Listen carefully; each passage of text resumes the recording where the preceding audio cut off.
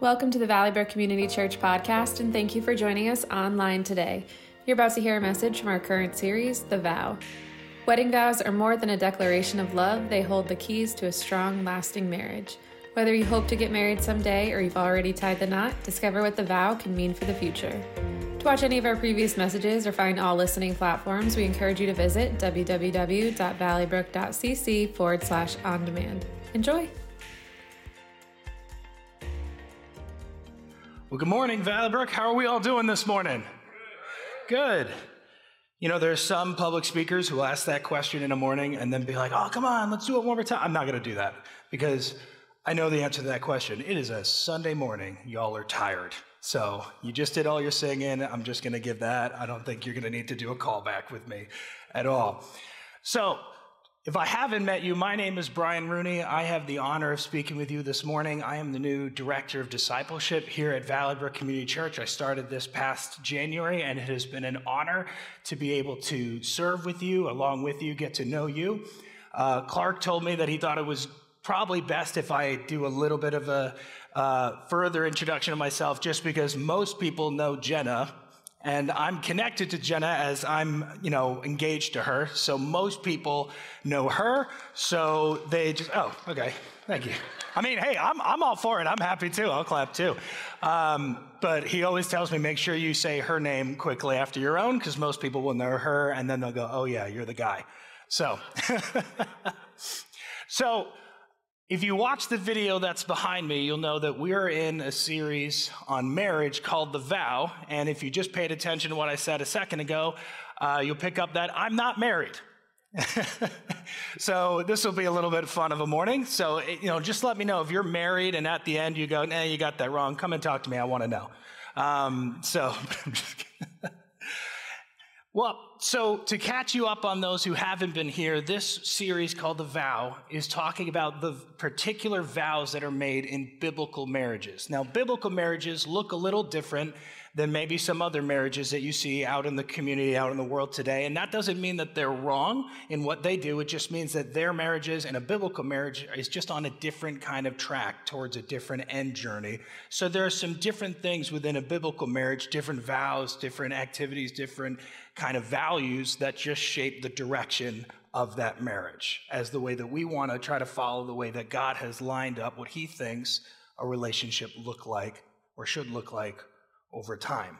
So to give you a recap on some of the things that we've talked about, so Clark spoke a few weeks ago on the first aspect of marriage he called the vow of priority.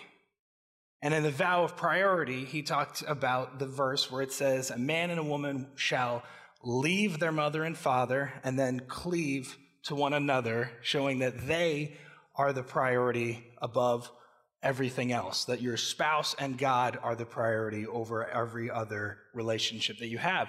And then he took on the next vow, which is the vow of pursuit, where he gave us a story, an example of a man who worked for 7 years in pursuit of his spouse. And this is a story that I definitely did not have in mind after getting engaged to Jenna in less than a year. And so I probably should have gone back and maybe heard that before. And then last week, we had the honor of hearing Ed Carroll speak on the vow of partnership, where he spoke about his journey and what he's learned in his long partnership with his wife, Lorelei. And so today we're speaking on the last aspect of what we think are major biblical vows, and this is the vow of purity. So correct me if I'm wrong, for those of you who are married, you probably haven't heard the word purity referring to your relationship since maybe back when you were dating, right? I think I can speak for all the single and not married people when I say we hear that all the time, right? This is something that unmarried people hear frequently. That's kind of our thing, is the purity. Make sure you're staying pure. Make sure you're watching your purity, or whatever version of that you've heard. And so when it comes to marriage, it's like, what does this look like for marriage? I mean, aren't the people who are married, like, isn't purity done? Didn't you guys run the purity race and win? Isn't it all done for you guys? Now you're in the fun part, right? Right.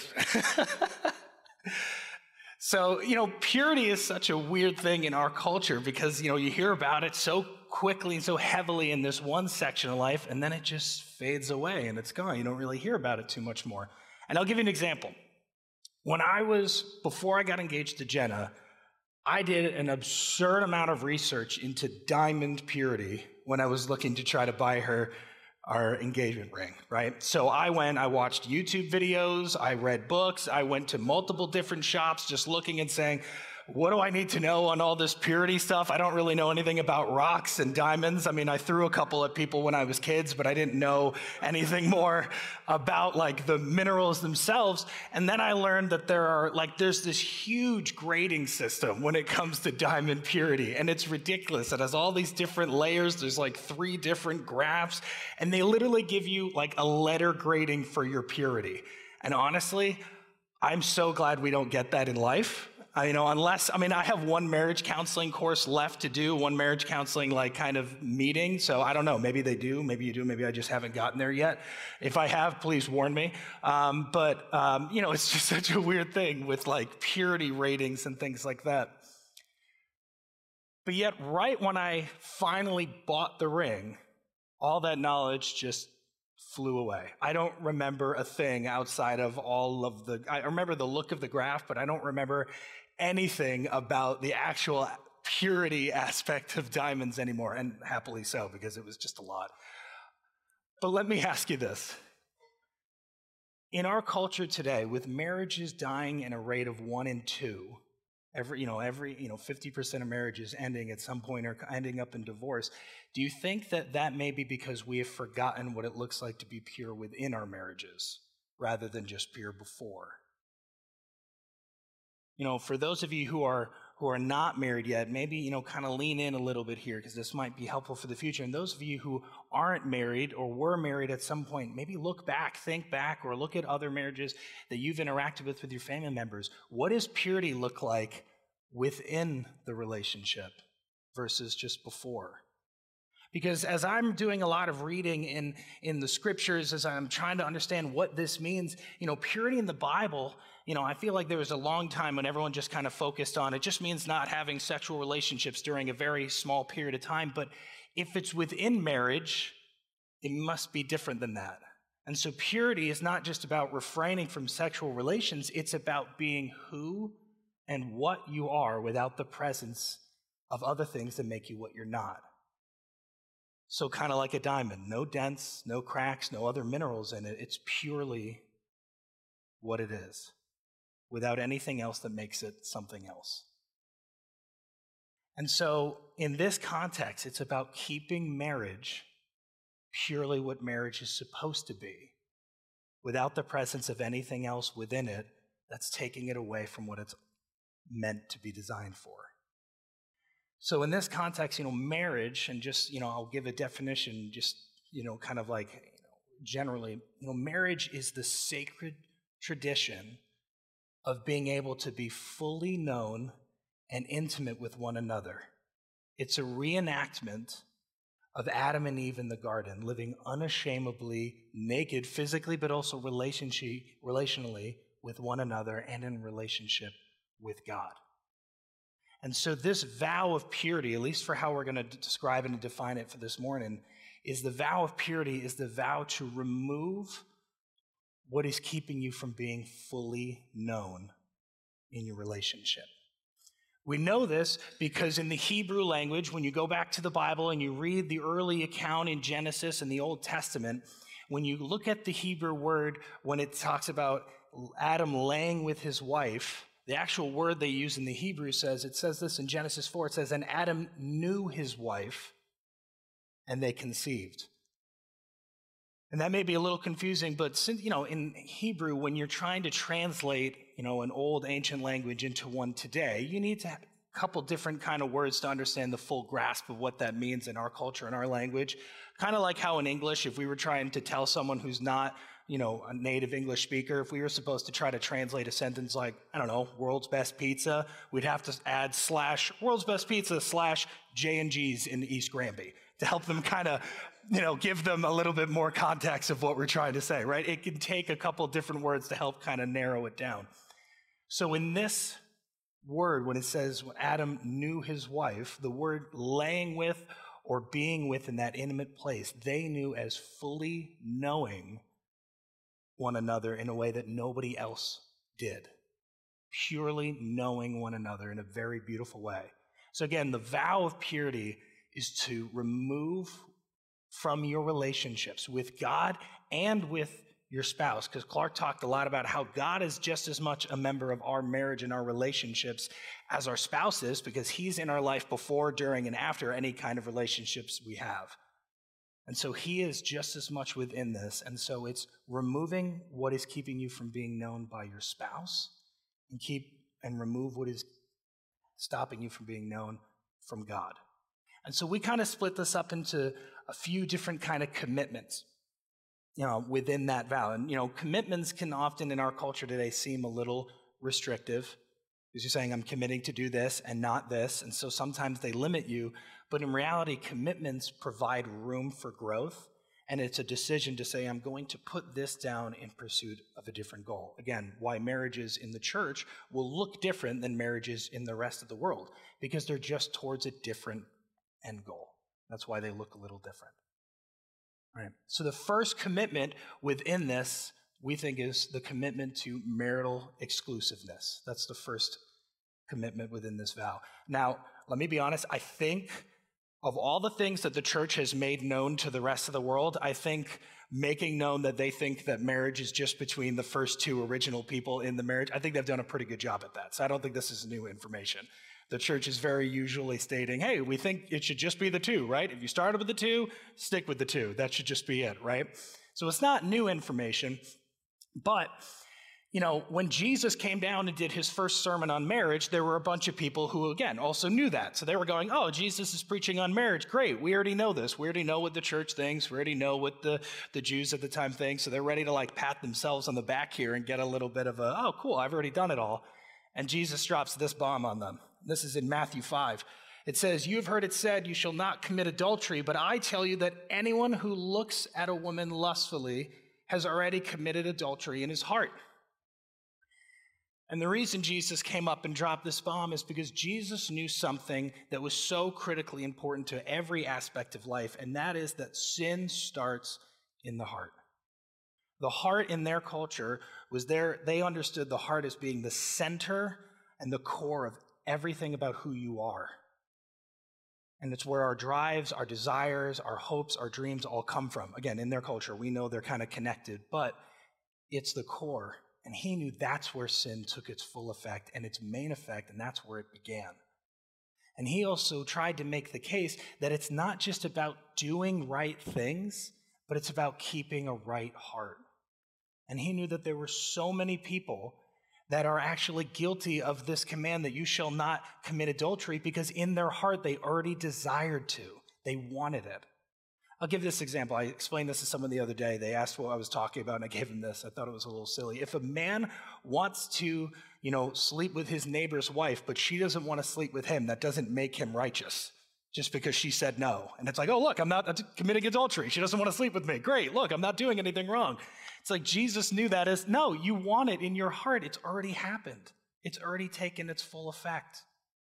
Because if she did want to, you would do it.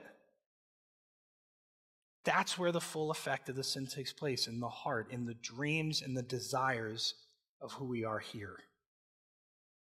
And so when we talk about this commitment to marital exclusiveness, and then we think about this vow of purity, removing what is keeping us from being fully known, when we have this desire to move and be with someone else or introduce someone else into our heart, that's not helping us be fully known. It's helping our heart become more egotistic. And when I mean egotistic, it means more self-centered and more closed off. Because oftentimes in those kinds of relationships, whether it's watching pornography, whether it's a one-night stand, whether it's chronic unfaithfulness to a spouse, there's always this sense of hiding that takes place in it. There's this sense of, this is something that no one else needs to know, and that's not being known. The first thing Adam and Eve did in the garden when they sinned and God walked through the garden is they hid from him. And that was the first example of what happens when sin enters our heart, is that we hide. And that separated us from God because we were no longer known and we no longer knew him because we hid. But this also happens with our spouse. And the psalmist says this. He says, the wicked think, God isn't watching us. He's closed his eyes. He won't even see what we do. And it's, again, just this picture of hiding. And that just doesn't sound like being known in that intimate place. It's adding something to marriage, this hidden side to marriage, and it's not allowing you to be fully seen. When you look at a diamond that's perfect and pure, you see through it. And this is why Jesus says, blessed are those who are pure in heart, for they will see God. Purity helps you see clearly without without all the other stuff that's in it. There was a Japanese theologian once who said, an egotistic heart cannot be pure, because can that which imprisons a heart be called pure? When your heart is focused on just yourself, you imprison yourself because you're committing to things that you didn't commit to originally.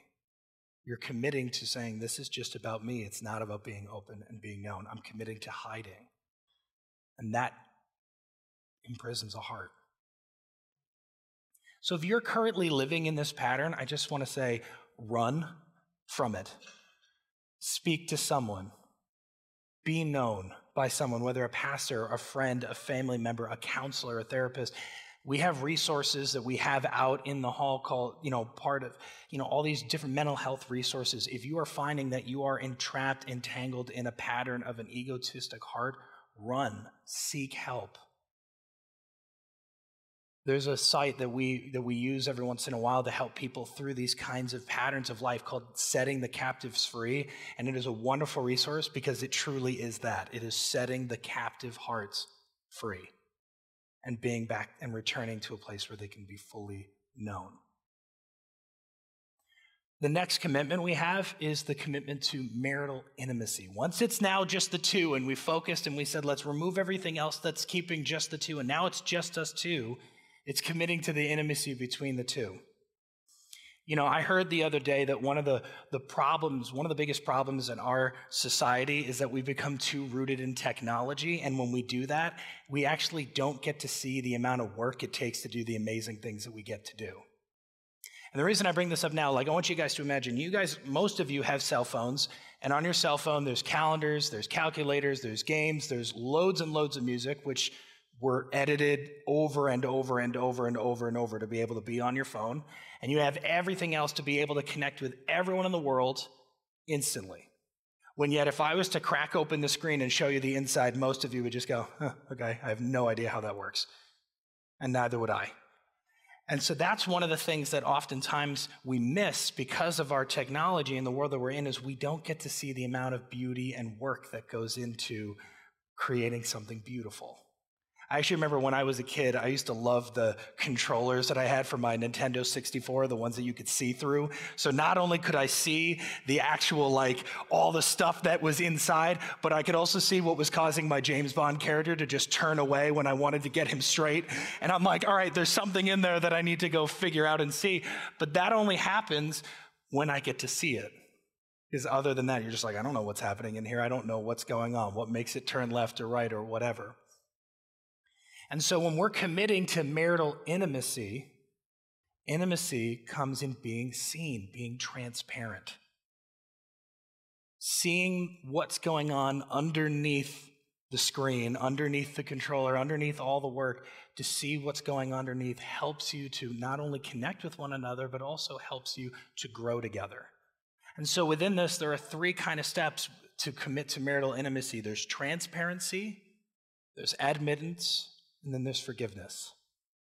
The wisest man in the Bible once stated, whoever conceals their sin does not prosper, but the one who confesses and renounces them finds mercy. So in transparency, it's opening up, it's resisting the urge to hide behind a screen, to hide behind a casing, to say, this is who I am, I'm open with you, and I'm open with what I'm doing and what I'm doing wrong.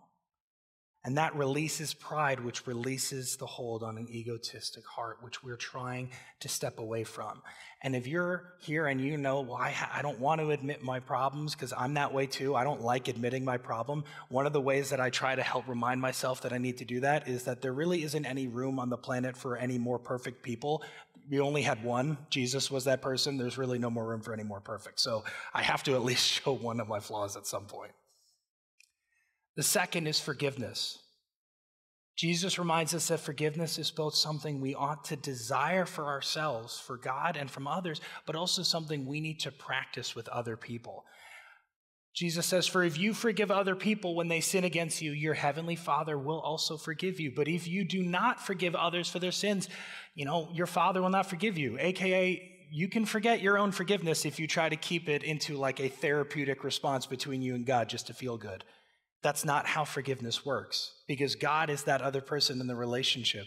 So when you say, God, can you forgive me, but you won't forgive your spouse, he's going to go, no, absolutely not. Forgive them, work with them, and then come talk to me.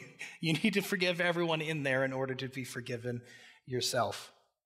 If you're not being open with your spouse or not being vulnerable with them, you're not being fully seen by them. And so when you want to be intimate, if you're questioning, where is that intimacy with my spouse? Ask yourself, am I hiding? The last one is admittance. And in admittance, if we're in admittance, we did admittance. I got confused for a second. Last one is forgiveness. Let me ask you this. If you are in a relationship and you can see your spouse or someone close to you, if you see them and they're not opening and not admitting to you or asking for forgiveness, ask yourself, am I providing an environment that's safe for this person to come and know me? Because it's not just the work that we need to do ourselves just for our own edification. Are we creating an environment where we can be told? When are we giving our spouse the opportunity to be open with us? The last thing, sorry when I meant the last one, the last one is we're committing to marital work. And honestly, you could fill up a year's worth of sermons on marital work. I've done a lot of research on marriage in preparation for this because I wanted to at least see what I'm talking about. And I was like, there is no way you can get all of this in one or two sermons. So I tried to boil it down to just one point here. When it comes to any marital work that you do within your relationships, it is guided by your expectations. All the work, all the stuff that you could fill a million sermons with are led by your expectations. So church, make sure your expectations are godly. If they're not godly, they're not going to work for a biblical marriage. And oftentimes, if our expectations are not godly, they're really not based in anything that's true. Oftentimes in marriage or in any kind of relationships, it's usually this expectation or demand that we have for one another for something they ought to be doing, should be doing, or we think that we need. And then when they don't, we end up having this fallout. When they can't hit our expectations, we either get angry with them, we either have this awfulizing experience where we go, this is terrible, this is awful, I can't believe that I have to live in a life like this without this demand that I've placed, or it ends up being what psychologists call frustration intolerance, or AKA, I can't stand it anymore.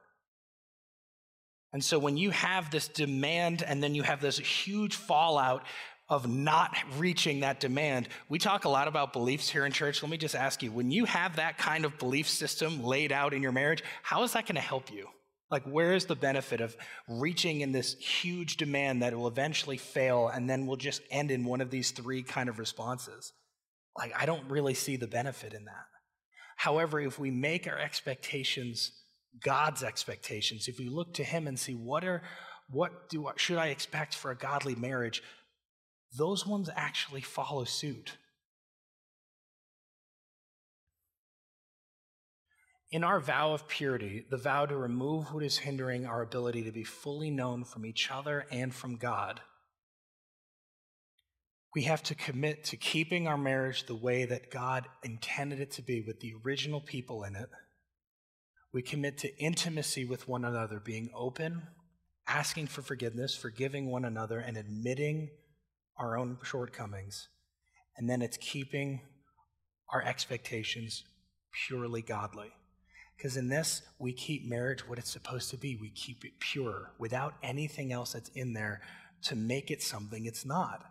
Again, you look at a diamond and it's pure and you see everything, when you remove everything that's in it and it's purely just almost see-through, you can see God in it. And you see God through a pure marriage. Now, if you're here and you've seen some success in your marriage, in keeping your marriage pure, please come and tell me, because I can't even imagine the amount of good that comes from a pure, holy, pleasing marriage where you see God in it. I can't even imagine the amount of beauty that comes from that, because purity is something that is very difficult to find these days. Because it takes a lot of work within a biblical marriage to do it, and it's very difficult to find it outside of this. I'm going to ask the worship team to come up. You know, this is the way that Jesus has called us to live.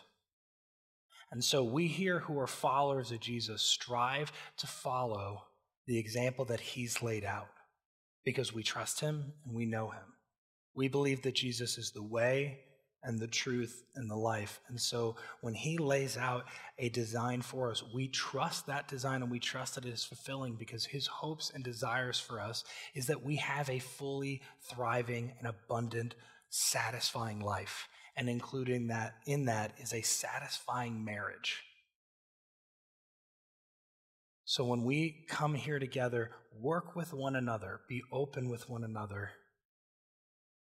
Work with your spouse, be open and be transparent, be known by them. Again, remove in your marriages what is keeping you from being fully known, and you will achieve intimacy in a way that virtually nobody else has been able to experience, because this is what God has laid out for us.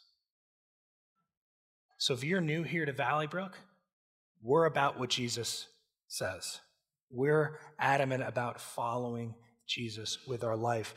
And so if you're here and you haven't done that before, or you're thinking maybe this is something I can do, come follow him with us. And that's our invitation as a church today.